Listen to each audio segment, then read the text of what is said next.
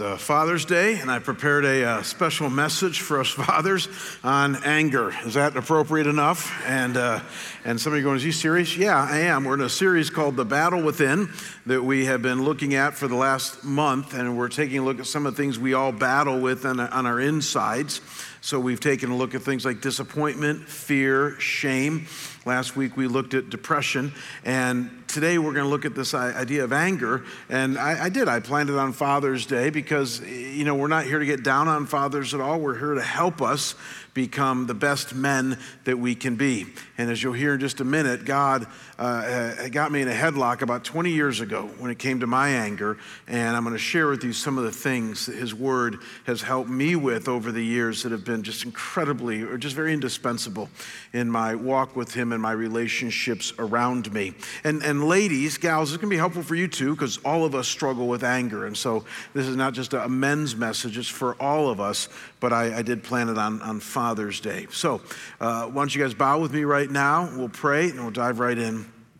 God, I thank you for this day that we set aside in our culture to give a special shout out to dads and to thank them for being the men that they are in our lives. And I pray, God, that as we give a gift to them now by opening up your word and talking about something we all battle with, this idea of anger, God, I pray you help us to find help and healing and wholeness in your word. Lord, for some of us here today, we're bound in our anger and we just can't seem to get out. So at the very least, give us hope today. Let us know that your word is designed to lift us out of the here and now and to what our lives can be as we follow and trust you. That's our prayer in Jesus' name, and we all say together, amen. So I really am a connoisseur of anger, and I'll tell you why. About 20 years ago, I had a defining moment with my wife, Kim, that she would tell you about that changed the trajectory of my life in many ways and how I related to Kim.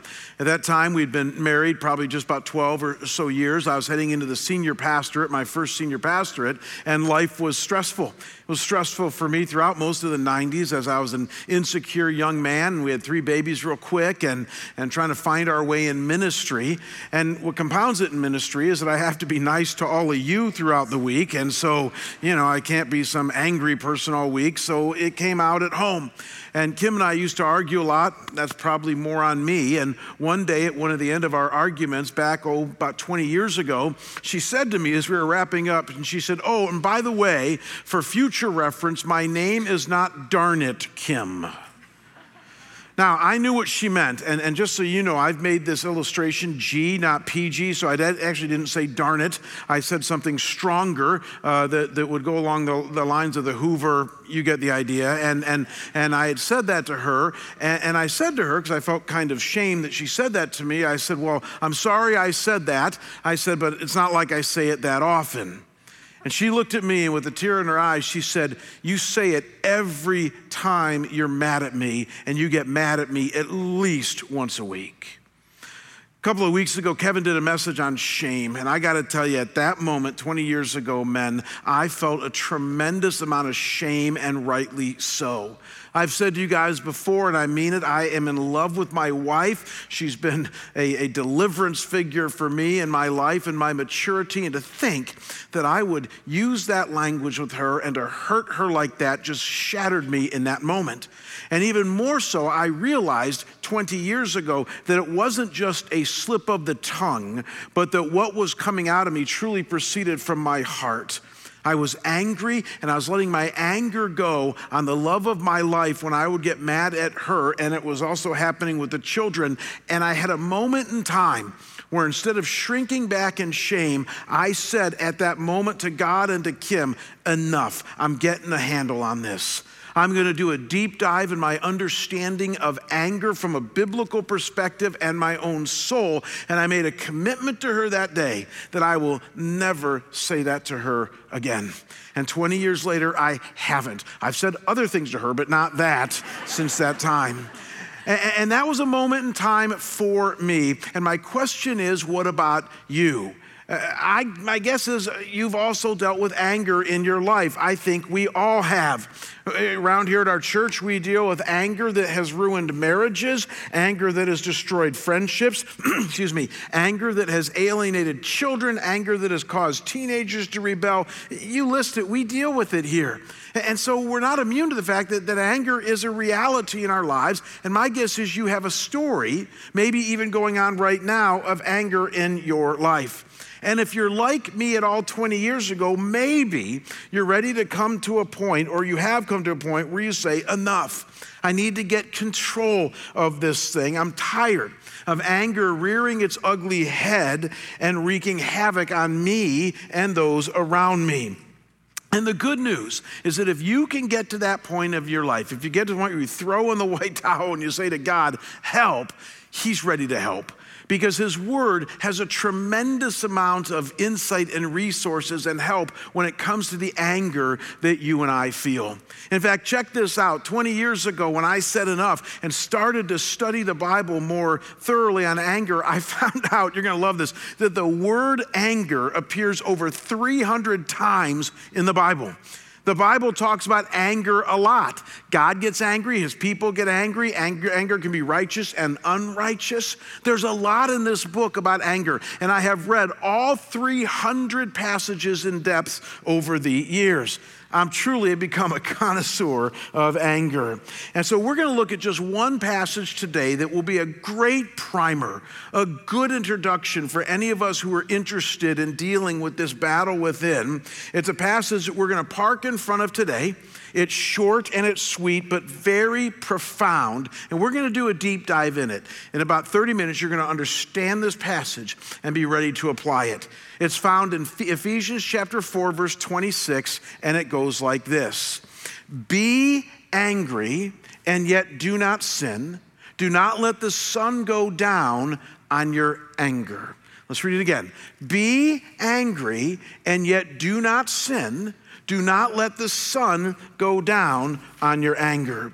Now, before we apply this to our lives, and we're going to spend about 20 minutes looking at some application of this in just a few minutes. We need to first do some, what we're going to call exegetical legwork, some intellectual understanding of what this passage is actually saying so that we understand it and our anger rightly.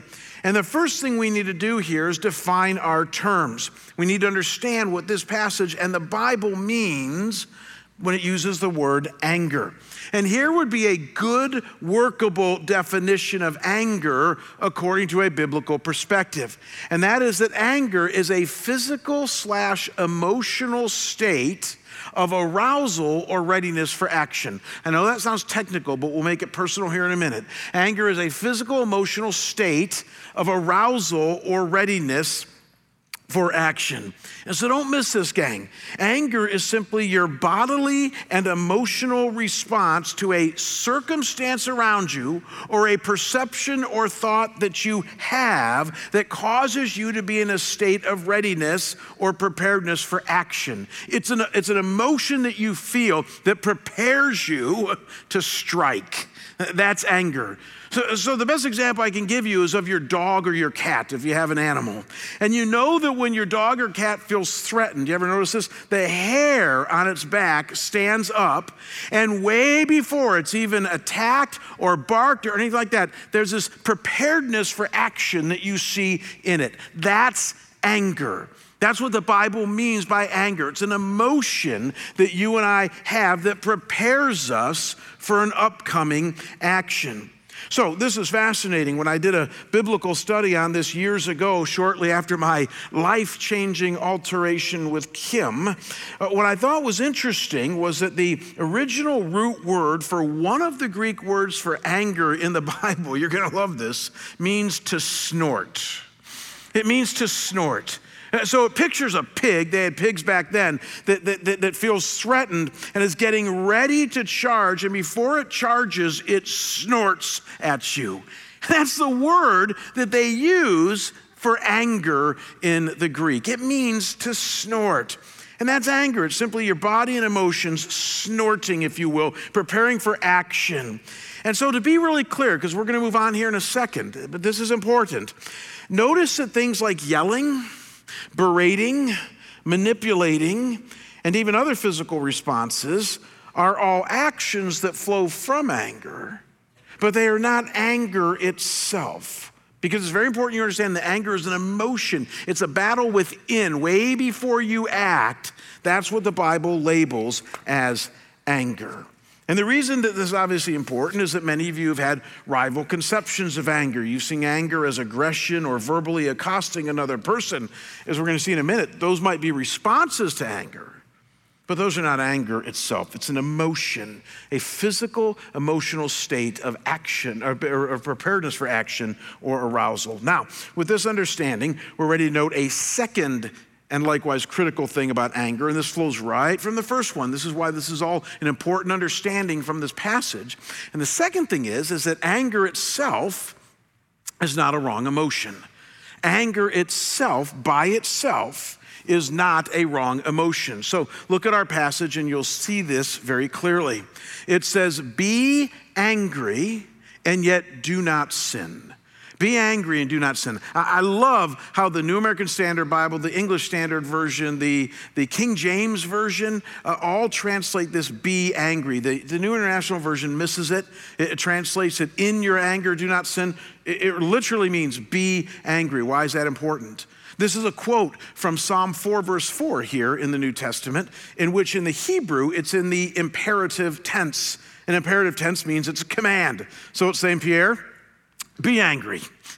Be angry. And then you turn to the New Testament when it's quoting this Old Testament verse here, and again, it's in the imperative tense. Here, in the present imperative tense, it's telling us to be angry. Why would it say that? The reason is because it's trying to communicate, and it is, that anger is normal. It's part of our emotional makeup. And at times, you're going to experience it and feel it.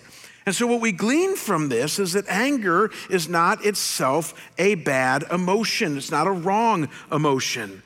The Bible assumes that we're going to be angry at times and that it's okay to be angry at times. Even, as we're going to see in a minute, if it's for a wrong reason, even if it's for a bad perception you have, or if you misread the other person, you're still angry. As we've seen, it says bodily response, and by itself, there's nothing sinful about it. Now, the reason that this is obviously important is that this flies in the face of how many of us have both seen anger and even taught it to our children. My dear mom is in heaven right now. She's just a wonderful, wonderful lady, and I loved her to death, and I was with her when she died a few years ago, and I can't wait to see her in glory again. But my mom hated anger, just like a lot of refined, petite, beautiful women do. They just don't like it when the guys around them get mad. And I can remember growing up, every time I would get mad, my mom would say to me, Jamie, you shouldn't feel angry. You shouldn't be that way. She'd get angry at my anger. And I'd say to her, well, I can't really help it, and I didn't know what to do with that. And as much as my mom loved me and as much as I love her, she was wrong. She was a product of her culture, and she was a product of her upbringing that somehow saw anger itself as a wrong or bad emotion to be shoved down and not experienced. And again, I love my mom, but as I started to deal with my own anger 20 years ago, one of the first things a kind therapist and the Bible and my friends encouraged me to do is don't give up on your anger, because you can't control that per se. You can control what you do with it. You can control where it comes from. But anger itself is not a wrong emotion.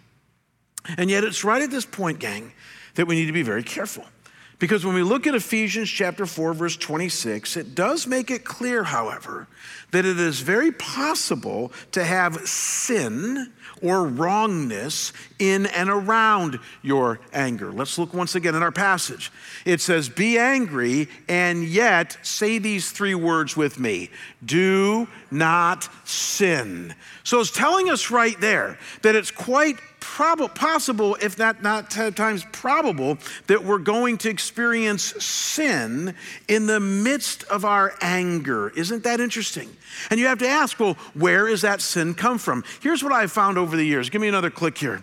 I have found that when I am angry, and again, anger is just an emotional response to the things around me, and it's not itself a wrong emotion. What I have found, however, is that what comes before the anger And that also my choices of what I'm going to do with the anger, what comes after it, that's where I can get into trouble. Amen? So what led to the anger and what comes after the anger, these are the things that I can control and look at, and that's where the battle needs to be fought. So what do I mean by this? Well, think about it. Your perceptions that led to you being angry and the circumstances around you, what other people do to you or what happens around you, those things very quickly can lead to anger. But what about when you have a faulty perception? What about when you've misread a person or the situation around you, which, by the way, is on you? Is that right or wrong? Well, it's wrong. And again, you and I got to own that. That's part of processing anger. So I mentioned Pierre earlier. Imagine if Pierre comes to me after today's message and says something about the message that I perceive was unfair and judgmental. Pierre, you'd never do that, but just go with us on this. And I go home this afternoon and I'm thinking about Pierre and I'm thinking, that was just so unfair what he said to me and da-da-da-da. And so I call up his mom, Amanda, and I say, what's going on here? What's wrong with your son? And she goes, oh, no, Jamie, you don't understand. He didn't mean to say that at all. You misheard what he said. Has that ever happened to any of you guys where you've misheard what somebody said? All the time. So again, think about this with me. This is very important. We're going to put this together in a minute. The anger was not wrong because what he said to me should have been hurtful. What was wrong is that I misheard him. I misunderstood. And so the sin, if you will, was in my perception or the circumstance. Conversely, imagine if I go home and based on what Pierre said to me, I sat there all afternoon. I wouldn't do this because I'm a pastor, but just imagine if I sat there all afternoon and just thought, I can't believe Pierre said that and he's such a jerk and I really don't like him and I just sort of cursed him in mind. I know none of you have ever done that, but just go with me on it. You sort of curse somebody in their mind. Well, again, that's sinful, because you're not really dealing with your anger and you're cursing another brother. And Jesus talked about not doing that a lot. And so what you do with your anger can be sinful. But again, we're going to move on right now. The anger itself is not the culprit. Why? Because anger is not a wrong emotion. It's what you do with it. So we're going to accelerate in 30 seconds, but let's review. Two key things we need to understand about our anger from Ephesians 4. First, anger is simply an emotion of arousal or preparedness for action. And secondly, it in itself is not a wrong emotion. However, the perceptions and circumstances that come before it, what comes after it, can certainly be sinful and messy. Now, with this understanding in tow, we're ready to ask, well, then what do we do with our anger?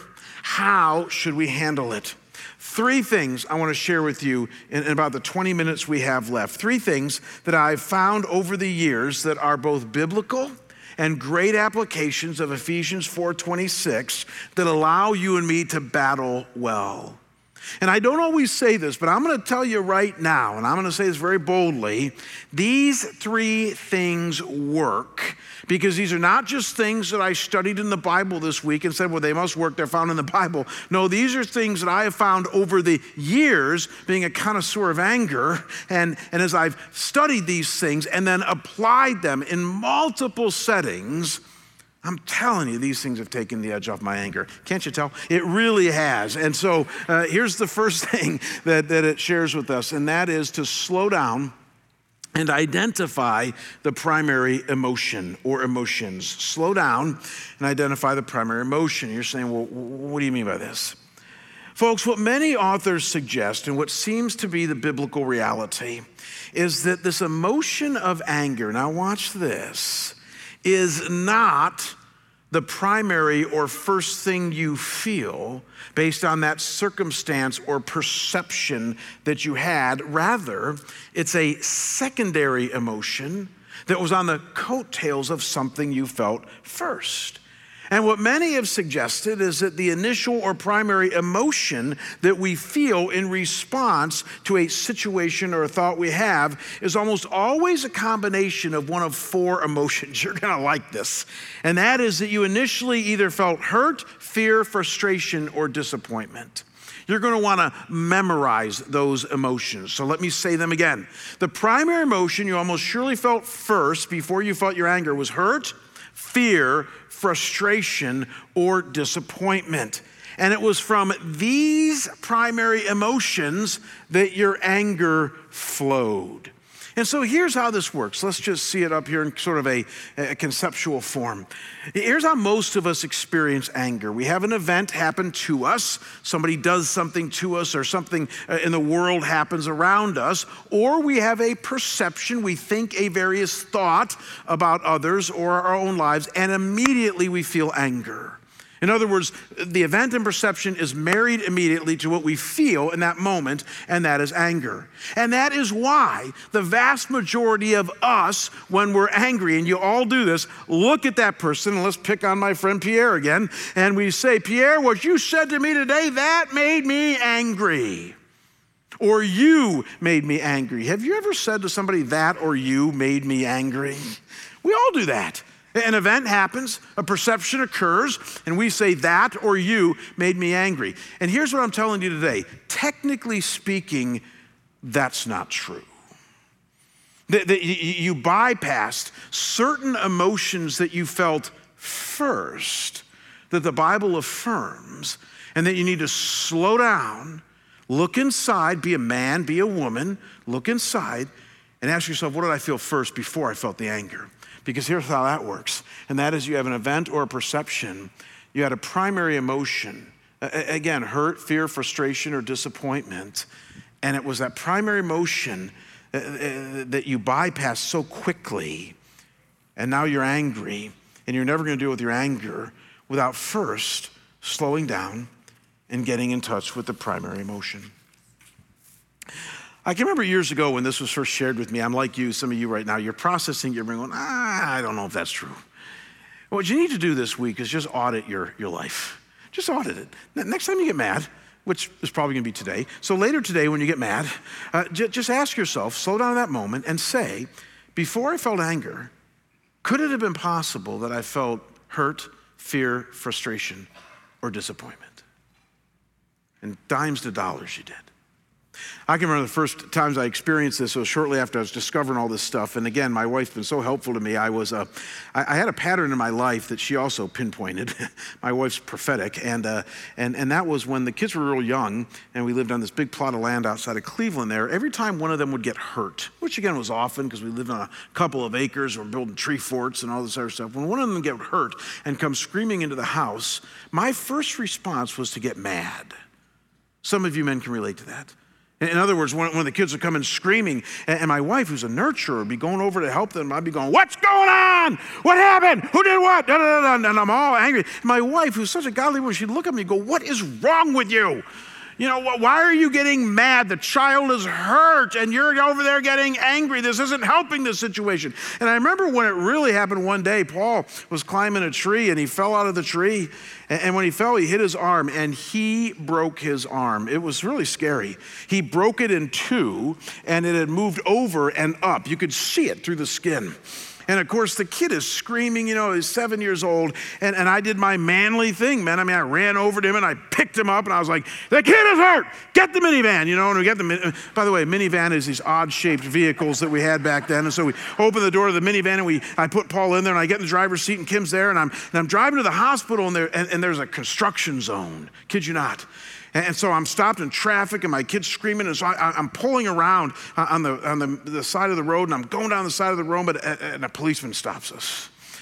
And again, I yelled at the policeman because I rolled down my window and I said, I got a hurt kid in here. See his arm. You got to let us go. And he looked at me like Kim did. He said, stop yelling.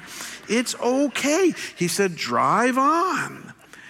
And that was my response to so many situations when the kids would get hurt. And as I started looking into this more and slowing down, it all became obvious to me. Let's filter it through right now. What were those four emotions I asked you to filter through? Hurt, fear, frustration, or disappointment. What do you think I was feeling in that moment? Fear. I realized it was actually two emotions, fear and frustration. I was so afraid because I'm supposed to be in control here and I wasn't in control.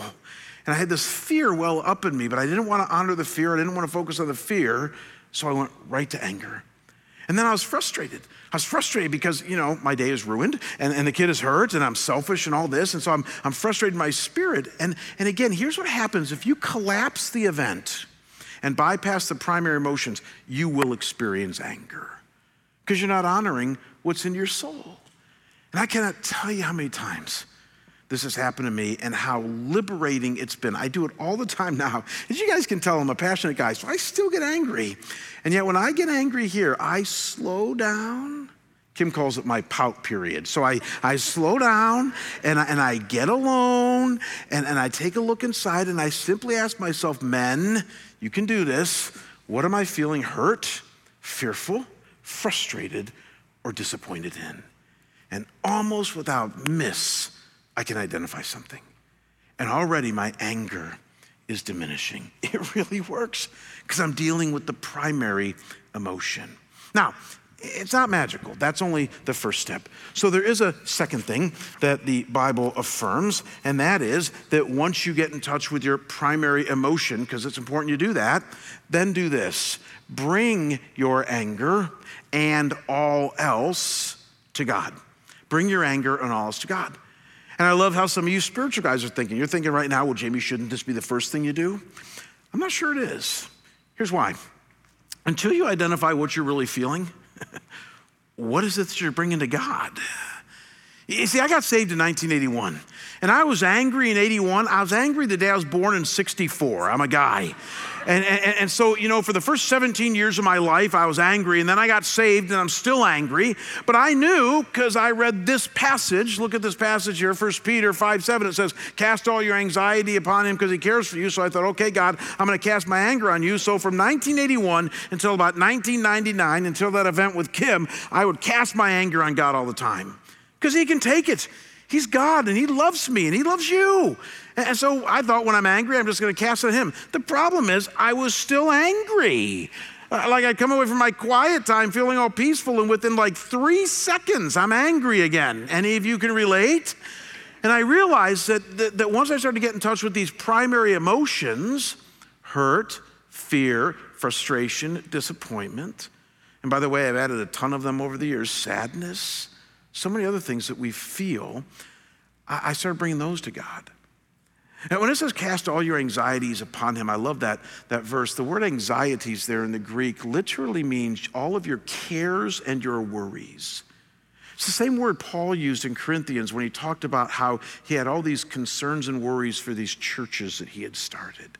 It's the same word that Jesus used in the parable of the soils when he said that there's some seed that fell on the ground, took root, grew up, but it started to get choked out by the worries and cares of the world. Same word used here in 1 Peter 5:7. And so again, what God wants us to do is take all those cares and worries those cares and worries that we have, again, the fear, the hurt, the frustration, the disappointment, and everything else, and cast it upon him. I don't know about you, but my prayer life is exciting. It really is. And the reason my prayer life is exciting is because I don't just praise God and ask him for things, though I do that stuff, but I cast my cares on him. I talk to him about you guys all the time. And I talk to him about those that bother me and those that have hurt me. And I unload, if you will, on God. Why? Because he's asked me to. And all I know is that in combination with identifying the primary emotion and then drawing close to God, boy, it does something to my spirit that just takes the anger level down. Saw a beautiful picture of this right after I started discovering this stuff about 20 years ago. I was in my first senior pastorate, and church was going great. It was growing. It was stressful, but it was growing, and we built a brand new building, and we had a big stage like this, and we had developed more of a contemporary form of worship, and so we had these frontline singers. And I'll never forget one morning, I was coming in church early. I was always the first guy there. And I walked in, and as the frontline singers started to come in, one of them was by the name of Sherry. And Sherry came in, and she had her little 4-year-old girl with her. I think her name was Andrea. And I could just tell Andrea was not having a good morning. She had her thumb in her mouth. She had her blankie, and she had the most poutiest look on her. And I thought, kid, I can relate, So I knew Andrea, and I could almost fill in the gaps. Sherry and Mark lived out in the country, and they had a lot of kids. And my guess is that Sherry's trying to get ready to come to church, and Mark was going to come after her, and that they're heading out of the house, and Andrea's throwing a fit. And so Sherry said, Mark, I'll take her, and I'll meet you at church. I could almost fill in all the gaps in that. And so, we got to the first service, and Andrea's sitting in the front row, this little 4-year-old, sucking her thumb and just looking as mean as she could, and I was very upset. And I could tell Sherry said to her, just stay there, I got to go worship God. And Sherry got up on the stage with all the other singers, and she started to lead us in worship. And what happened next, I'll never forget for the rest of my life. Because what happened next is that this little 4-year-old, as innocent could be, stood up. I watched her. I'm sitting right over there, and she stands up, and she walks to the side of the stage like ours, and she walks up on the stage in front of everybody, carrying a little blanket with her thumb in her mouth, pouty look, and she walks over to her mom, and she just stands right next to her mom. And she's standing there looking at all of us, and you could tell the only thing she wanted was to be close to her mom in that moment. She just wanted to be with her mom. And she didn't care about the rest of us. She didn't care that we were singing songs. She didn't care about any of that. All she cared about was being close to her mom. Sherry did the right thing. She kept leading us in worship, and for 3 songs, there was little Andrea and Sherry leading us in worship. After the service, Sherry came up to me and said, started to apologize. I said, stop right there. I said, can you do it again in the second service? I said, because that was the most beautiful thing I have ever seen.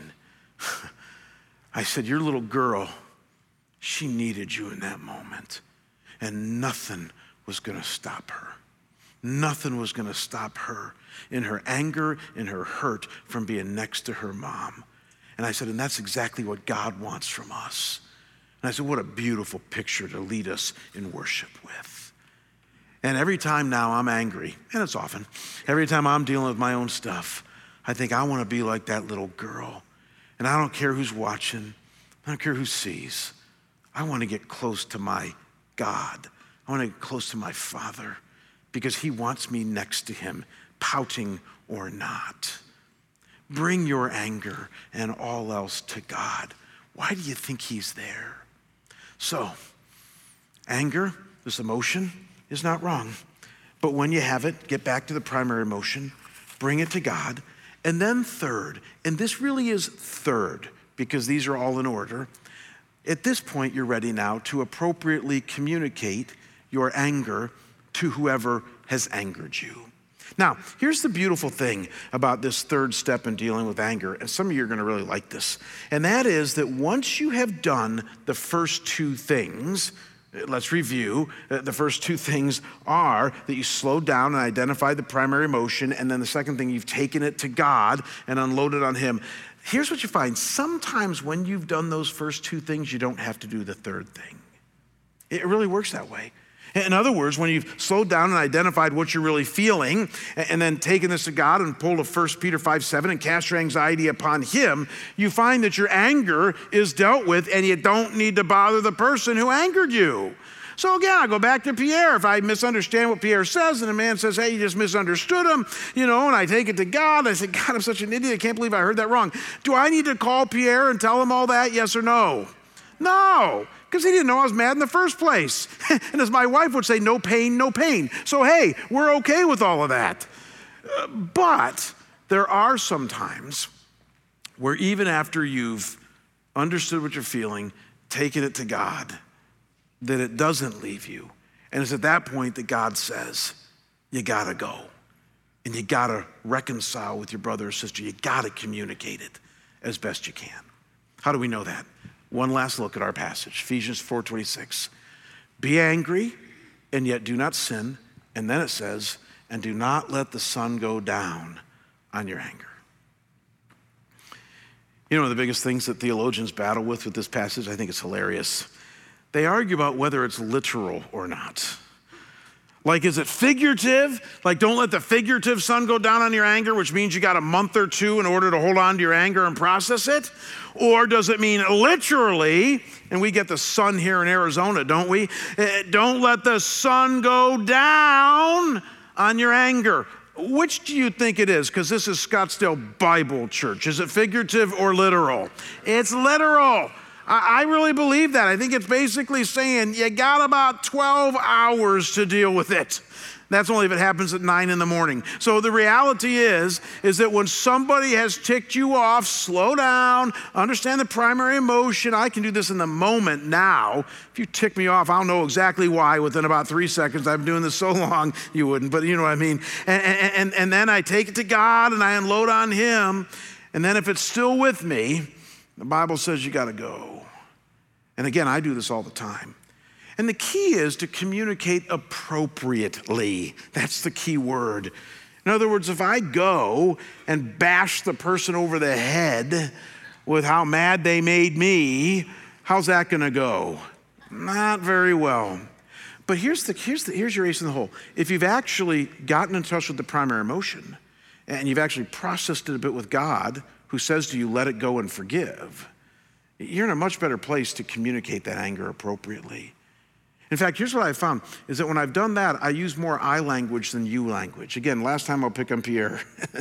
If Pierre did tick me off and I had to go to him, imagine if I said, you know what, Pierre, you said this to me and you made me really mad and I can't believe you did that. How many times did I use the word you there? A lot. No one responds well to that, even if they're in the wrong. But conversely, if I said to Pierre, hey, you know, brother, you know I love you and I know you love me.